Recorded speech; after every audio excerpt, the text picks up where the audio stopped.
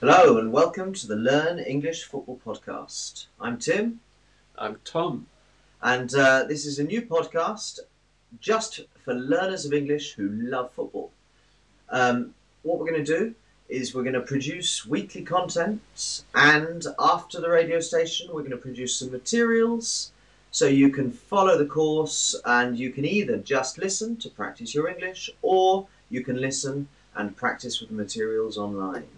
What kind of content can the students or the listeners expect? Well, we were going to produce things to further their understanding, to check their understanding things properly, also to do exam style activities, so the students can listen to content they're really interested in, but at the same time prepare themselves for the exams they've all got to study. And what will be the main subject we're going to talk about? Well, you know me, Tom. I love football, and from what I know about you, you love football too. It's true, I'm crazy about football, and I'm feeling very, very excited about next week. What's happening next week? I don't know. Was it some football competition? Was it the European Championships? That rings a bell. Yes. So we're going to be talking about the European Championships. We've got lots of things to cover. Before we start, we're going to say a little bit about who we are, just so our listeners and our learners, more importantly, can feel involved and get to know us as people. So I'm Tim, and this is Tom, and we're both from Cambridge, a beautiful city near London in England, and we're both mad about football. We're both English teachers. Tom, how long have you been teaching English? I started teaching English in 2005, so 16 years ago. I'm also a primary school teacher, so I teach other subjects as well, but since I came to Spain, I've been focused on English teaching. What about you, Tim? Well, I've been teaching English for about 10 years now, since I left university. And like you, I live in Spain. We both live in Almeria, a beautiful little city in the south of Spain. And so about 10 years in England and in Spain. Did you say you've lived in other countries? Yes, I have, yes. Before I settled down in Spain, actually, what does settled down mean? Settled down, you mean you found a house, you live there kind of permanently with your partner? Yes, I think permanently is the right word. It's when you decide to stop your traveling and stop your moving around to make a place home, to become permanently situated somewhere. Before I settled down in Almeria, I traveled a lot and taught English in many countries like Brazil, Kuwait, Russia, the United Arab Emirates, Portugal, Poland. And yes, here I am now. I have to say I love Spain. And one of the main reasons I absolutely love Spain is it's a footballing culture. It certainly is. I've lived in different countries as well, Tom, and I'm sure you would agree that football is a fantastic way to make friends, to meet people when you go to new places. It's something which brings people together. And with that in mind, that's why we're here. That's why we're doing the Learn English Football Podcast. So, let's begin. Go. So, let's start with the programme then. Today we're going to talk about various things. We're going to talk about the new format of the competition because it is different this time. We're also going to talk about the favourites, and by that I mean who's going to win the competition. We're also going to talk about the dark horses. Tom, could you explain what a dark horse is, please? Yes, the dark horse is the team that could have a surprise. It's the team that is mysterious and has potential to surprise us. So, looking back, Tom, who would you say was a dark horse? Would you say, for example, Portugal last time was the dark horse, or would you say when Greece won the competition, were they the dark horse? Good question. I think Portugal were the dark horse. They had the quality in their squad 4 years ago when they won the tournament, but they were not the favourites. The example of Greece in 2004 is different. I would call them the underdog. Yeah, you're right. Nobody thought Greece would do anything, so yeah, maybe they are more of an underdog. And then finally, to finish the program, everyone likes goals, goals, goals, Tom. So we're going to talk about the top goal scorer. And as I'm sure you know, we have some wonderful attacking talent at the competition this year. So let's jump straight in and talk about the new format, Tom. We've got 24 teams.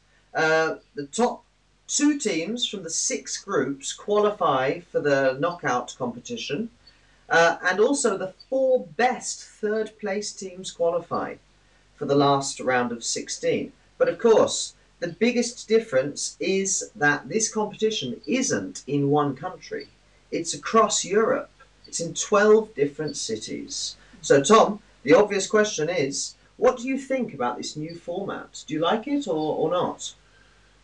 Well, the first thing you talked about, the expanded number of teams participating, I like. Actually, it gives me nostalgia to the first football tournament that I saw, which was the World Cup in 1986. I'm showing my age here, I know, but that also had 6 groups with 4 teams in each group and the potential for third place teams to qualify. So I like that. I like a lot of teams being able to participate. I do take issue, meaning I do have a problem with not having one host country, though.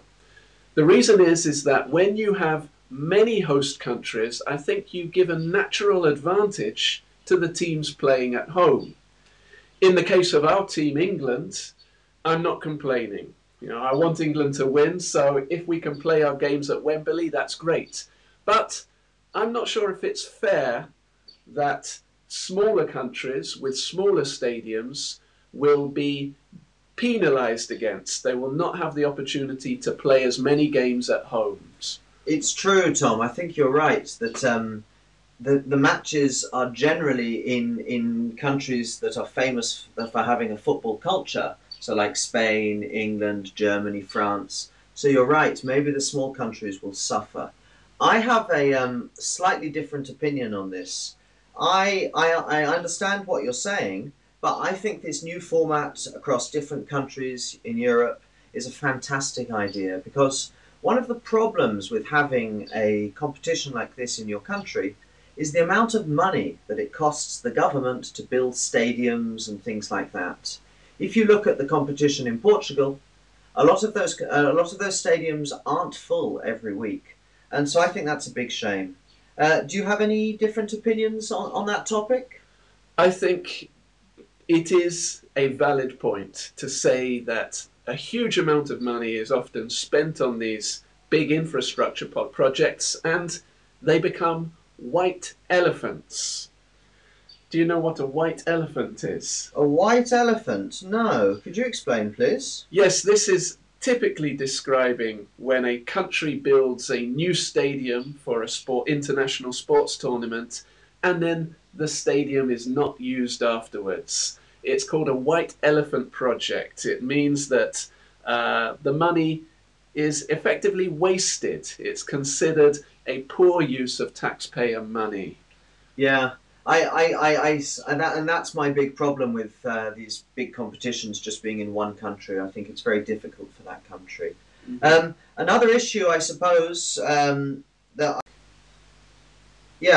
another issue, I suppose, Tom, that I have with this format, and you know I am an ecologist, I care a lot about the environment, is there's a lot of travel. I mean, imagine if you were supporting your team going to the final and you had to travel around Europe to many different countries, many flights. There's a lot of pollution. And I think maybe football shouldn't be encouraging, shouldn't be promoting this kind of behaviour. What do you think? Or don't you care so much about that? It's a tough issue because travel is part and parcel of football for the teams and their staff. Part and parcel meaning it is tied up, it is essential. A totally normal part of it. That's right, yes. So I'd be reluctant to say it's okay for the professional clubs, but it's not okay for the fans. I think if a fan is passionate enough to follow his team around Europe and to spend his money on it, I don't want to stop him. But I do take your point that we should be looking for ways to travel, or at least to logistically organize these tournaments so teams and fans are not expected to travel across the length and breadth of Europe. Is that the right word, breadth? Length and breadth, yeah, I think so. You mean the whole area of Europe, to travel to every part of Europe, you mean? Yeah, I mean from the north to the south, from the east to the west. The length and breadth. Yeah, they should be trying to organise games in similar areas of Europe to minimise travel. Okay, Tom, so enough about the structure. Let's move on and talk about who we think is going to win the competition. Mm-hmm. So it is exciting to think about who's going to win.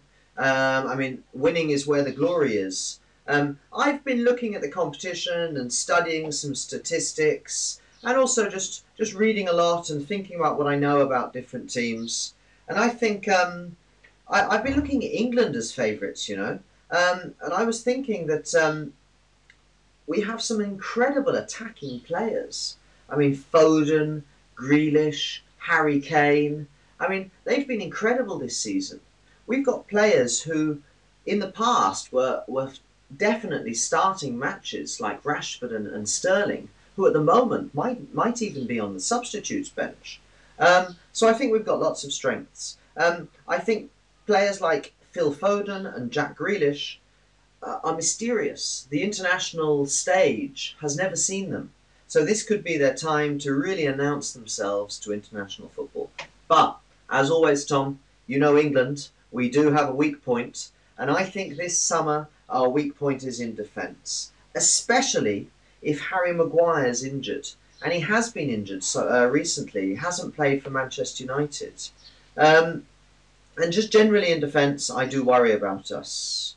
The other problem with England is a lot of the Manchester United and Chelsea players haven't practiced much with the team because they were given a week-long holiday after the Champions League final. Personally, I thought this was a bit crazy because I watched the Croatia match and I saw Kovacic playing for Croatia and I thought he played in the Champions League final. But then the England players didn't. What do you think about this holiday, Tom? Do you think it was a good idea or a bad idea to give the Champions League final players a holiday after the final? I think it was a good idea. I think after the high, the emotional high that comes from winning the Champions League, or the devastation, the disappointment of losing the Champions League final or the Europa League final for the Manchester City players or the Manchester United players, they need time to recover mentally, to prepare themselves for the new tournament. So I have no problem with all of those players taking an extra break. Okay, I understand what you're saying. Obviously, a lot of football fans out there will be saying, for £100,000 a week, you should be able to contain your disappointment or your happiness. But on a human level, Tom, I totally agree. Another team I was thinking could be favourites for the competition could be Portugal. Let's not forget, they are defending champions. And one of the big qualities Portugal has is nobody's talking about them. And I think that's a brilliant help to the mentality of the players. Probably they're avoiding pressure, unlike some of the other big countries. And the other big strength they have is a fantastic youth and a fantastic mix of youth and experience. They've got older players like Ronaldo, Pepe, Moutinho. And then they've got younger players like Felix and Navas. And I think this combination, maybe the older players can really help the younger players develop. But relating to the older players, can Cristiano still score 5 or 6 goals in a competition? I'm not sure. So I think that could be their weakness. Do you have any thoughts on Portugal? I really like the balance in the Portuguese team. You talked about age, the mix of youth and experience. I think Portugal have all the ingredients to win the tournament again. I have no doubt that Cristiano Ronaldo will deliver again and score goals on the big stage. I do question how well he will fit in with Bruno Fernandes in midfield, though, because Bruno Fernandes is the main man for Manchester United. He does the free kicks, he does the penalties. So it will be interesting to see if those two players can unite and create a potentially very dangerous combination.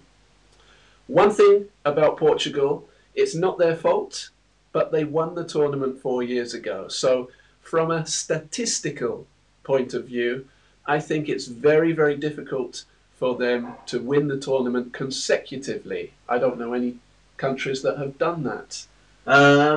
Did Spain do it in 2008 and 2012? They might have done. I think you're right. I think they're the only team in history to have done that. Mm-hmm. But you're right. The statistics don't make Portugal look like they're going to win again. So, before we talk about players, Tom, and I want to talk about players, but I do think there are some other teams, maybe not the teams that people expect, maybe not the favourites, but what we like to call the dark horses. So, are there any other teams that we think could win it? And when I ask myself that question, I can't help think Italy. I mean, Italy have tournament experience. I know they've had not the best success recently, but I think this since Roberto Mancini has been in charge, has been the manager, I think he's changed the way they play. I think they've moved on from slow defensive Italian football to a more modern Italian football. They won every game in the qualifying. They didn't drop even 1 point. They've got Nicola Barella, who's a fantastic box-to-box midfielder for Inter Milan. He's just won the league. And, as I said, I think it's a brave person who bets against Italy in an international competition. What do you think, Tom? Italy are well motivated. Italy didn't qualify for the World Cup in Russia 2 years ago, or 3 years ago now, and that experience has hurt them, which has led to this very strong qualifying tournament you described, where they didn't lose a game. I think that the Italian squad will progress to the later stages of the tournament. They will go past the group stages, but I don't see enough talent in there to win the tournament. I can see them getting to the quarterfinals. That's my prediction for Italy. Okay. Yeah, no, I understand. They're not the favourites, but, these dark horses, you can never predict what they're going to do. So, I know you want to talk about players, Tom, and I do too. Let's talk... Before that, I want to talk about my dark horse. Oh, your dark horse. I'm very sorry. Now, I'm going extremely dark with my horse. Okay. My horse is Switzerland. Switzerland? Yes. What on earth makes you think that? I think that Switzerland have experience in their squad of playing tournament football. They know how to get through stages in tournaments. I think it's a classic team where the team are more important than the individuals. I think they do have some excellent individuals. I like the goalkeeper Sommer. They have Rodriguez, their fullback, who takes the penalties and the free kicks. But most importantly, they have an organization. They have a shape, a style. It's not a pretty style. It's not beautiful football, but every player knows what to do and they know how to play in a way that's extremely effective. They've also had a very good run of preparation games, not necessarily against the strongest teams, but I think that Switzerland will progress and could at least get to the semi-finals. So that's my surprise tip, my dark horse. That's interesting. You've chosen Switzerland and I've chosen Italy, and both of us have justified our choices because of the way the teams play in a unified way, the tactics of the side. the teams we chose as favourites, we were looking at individual quality. So that's interesting. Now, Tom, I know your love of goal scoring. I've seen you play up front on the football pitch. I think the top goal scorer or the golden boot is going to be Harry Kane. And I tell you why I think that. Mainly because I was thinking about how he's going to score goals. And I think he's going to score a lot of penalties. If you think back to the World Cup in Russia, he scored a lot of penalties there. We've got a lot of players who, let's say, look for contact in the area, or certainly don't ignore contact. So if you think Kane gets 3 penalties, a couple of headers, and England go deep into the tournament, maybe semi-finals or final, then maybe he could play a lot of games and have a lot of opportunities to score easy goals, more difficult goals. What do you think, Tom? Harry Kane is a strong favourite. Actually, I think he is the bookmakers' favourite. What do I mean by bookmakers? The bookmakers? You mean the companies which work with gambling and betting, like in Las Vegas, for example? Exactly, the betting companies, Okay. yes, we call them bookmakers. Harry Kane is the favourite for top scorer, but my top scorer is Kylian Mbappe of France. And the reason is that I think France will go further in the tournament than England. I expect Mbappe will play more games of football than Harry Kane. I think Mbappe will benefit from working alongside Benzema as well. I expect the France tactics to be the same as 3 years ago, where their front man, the traditional number 9, was doing a lot of the dirty work. He was the first defender. Yeah, by dirty work, you mean he was doing the non-traditional things that an attacker does, like defending, trying to chase the ball, that kind of thing. Exactly, yes. So France will again use their number 9 as more of a defender, a presser, a pressurer, to pressure the other team to give away possession. And then when they win the ball back, they will transition quickly, and that's where Mbappe will benefit. So I think Mbappe will be top scorer. I know they also have Griezmann, but I think Mbappe is, well, he's the number 1 player in the world at the moment. He's the most expensive player in the world. But that's what I mean by number 1. He's not my favourite player, but he is the most expensive. Well, favourite players, we've got lots of time to talk about favourite players, Tom, don't worry about that. But Mbappe, I love Mbappe. He reminds me of my favourite player of all time, Thierry Henry. But I don't think he's going to be top scorer, Tom. I don't think he's had his best season. I think back to Manchester City against Paris Saint-Germain in the Champions League, Mbappe had a very quiet game. In fact, Kyle Walker, it was his job to stop him. And I don't think Kyle Walker will think that Mbappe was the most difficult challenge that he had to face this season. What do you think about Ronaldo as top scorer? I mean, he's going to take penalties, he's going to take free kicks. They are the defending champions. He's scored so many goals for so many years. Do you think he has a chance of winning the Golden Boot? You can never bet against Ronaldo. I expect him to score at least 3 goals in the tournament. However, he's 35 years old now, so he's a fantastic professional, superhuman almost in his athletic ability.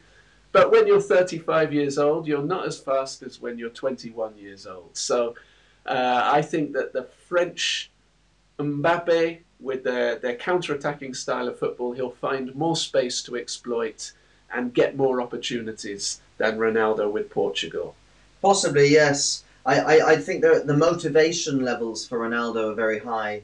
If he scores in this tournament, there are 2 big records that he's going to break. One, he will be the first person to score in 5 different European Championships, dating back to 2004. And he will also move clear as the top scorer in history.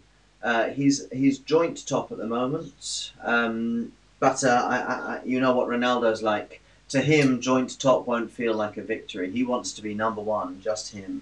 Mm-hmm. That's all we've got time for today, folks. So thank you very much. It's been an absolute pleasure to bring you our first episode of the Learn English Football podcast. Don't forget to look for materials if you want to practice for your exams or check your understanding of the content. You can go to our website, lefpod.com. That is lefpod.com. Also, tell a friend. The more listeners we have, the better. We will be bringing out more episodes, so check as often as you can, and there's a new episode coming soon. Finally, before we finish, a big thank you from me, Tim. Thanks from me. Thanks from Tom. Thanks for listening. Bye-bye.